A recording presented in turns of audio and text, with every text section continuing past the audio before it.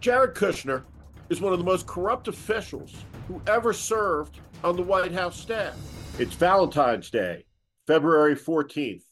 There are 265 days to go until the presidential election, and this is the warning.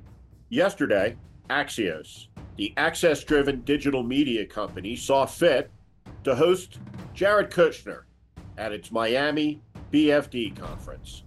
And there, Jared Kushner, now in the private equity business, announced he doesn't plan to return to the White House, which is a place Jared Kushner should never, ever, ever have worked at. So is that a no? If he calls you on November whatever and says, I'd like to come back to see you, say, thanks, but I'm good? Yes. Let's take a look back. Jared Kushner, the son of a felon, couldn't get security clearances. He was denied them because of his massive conflicts of interest. He was given the highest level security clearances on direct order from his father-in-law, the president. Jared Kushner is the soft-handed child of a billionaire felon who has never worked an hour in his life. He's never been in a fistfight. He's never picked up a shovel or a hammer or struck a nail. He's soft. He's entitled. His family bought his way into Harvard. His entire life has been one of easy, glazed privilege. And yet, he wasn't content with that. Jared Kushner, you see, wanted power. And Jared Kushner was given carte blanche to travel all over the world. America's greatest know-nothing. Somebody who's never suffered, never served, never sacrificed, who's never done anything, decided he would take it upon himself to become a diplomat. And what Jared Kushner did is architect the Abraham Accords. And what the Abraham Accords did was light a fuse. And that fuse exploded. It exploded because the Abraham Accords were a cynical business transaction that discounted history, culture, religion, and cut the Palestinian people out of the deal. Jared Kushner set off chaos in the Middle East because he was a know-nothing with a powerful job. What Jared Kushner did, though, after he left the White House is the most important thing to talk about. And of course, Axios dared not ask any questions about what could be the greatest act of political corruption in American history. Jared Kushner reportedly was the number one consumer of classified information in the White House. He couldn't get enough of it. He wanted briefing after briefing after briefing.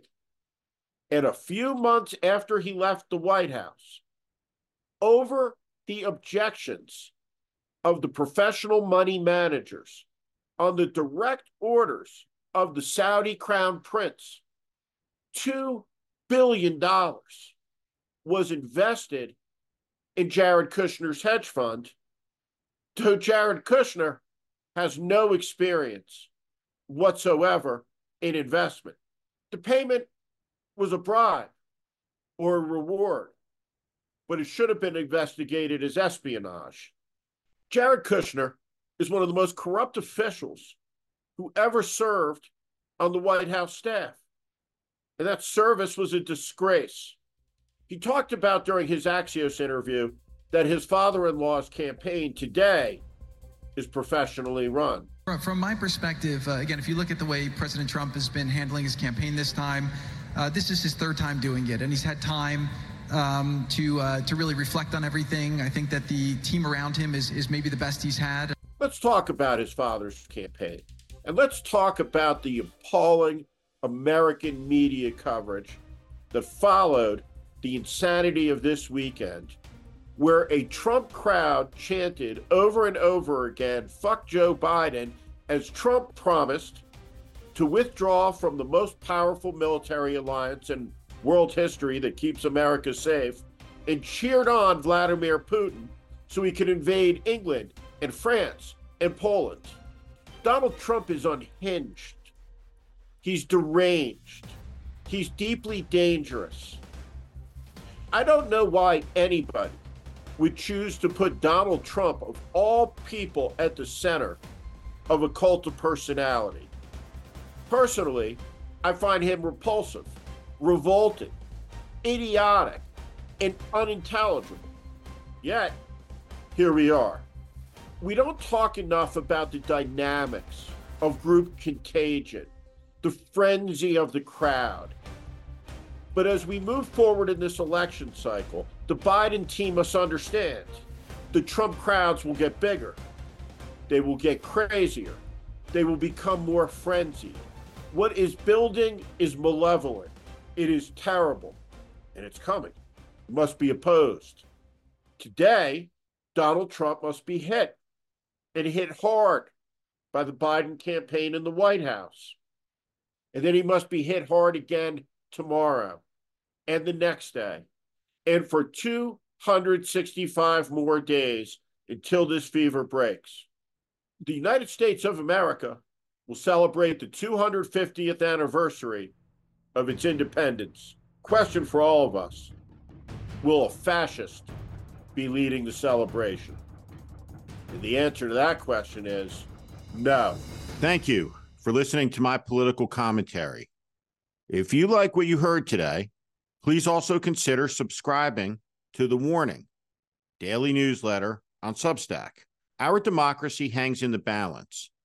The 2024 presidential election is the most consequential in America's history. It's not hyperbole, it's a fact. That is why the mission of The Warning with Steve Schmidt is to help readers orient to the currents that are shaping our times and the unseen forces driving politics that are very rarely discussed on cable news. Please sign up at Steve Schmidt, SteveSchmidt.substack.com. Again, SteveSchmidt.substack.com, or at the link in the show notes section below. Thank you to each and every one of you for listening and watching.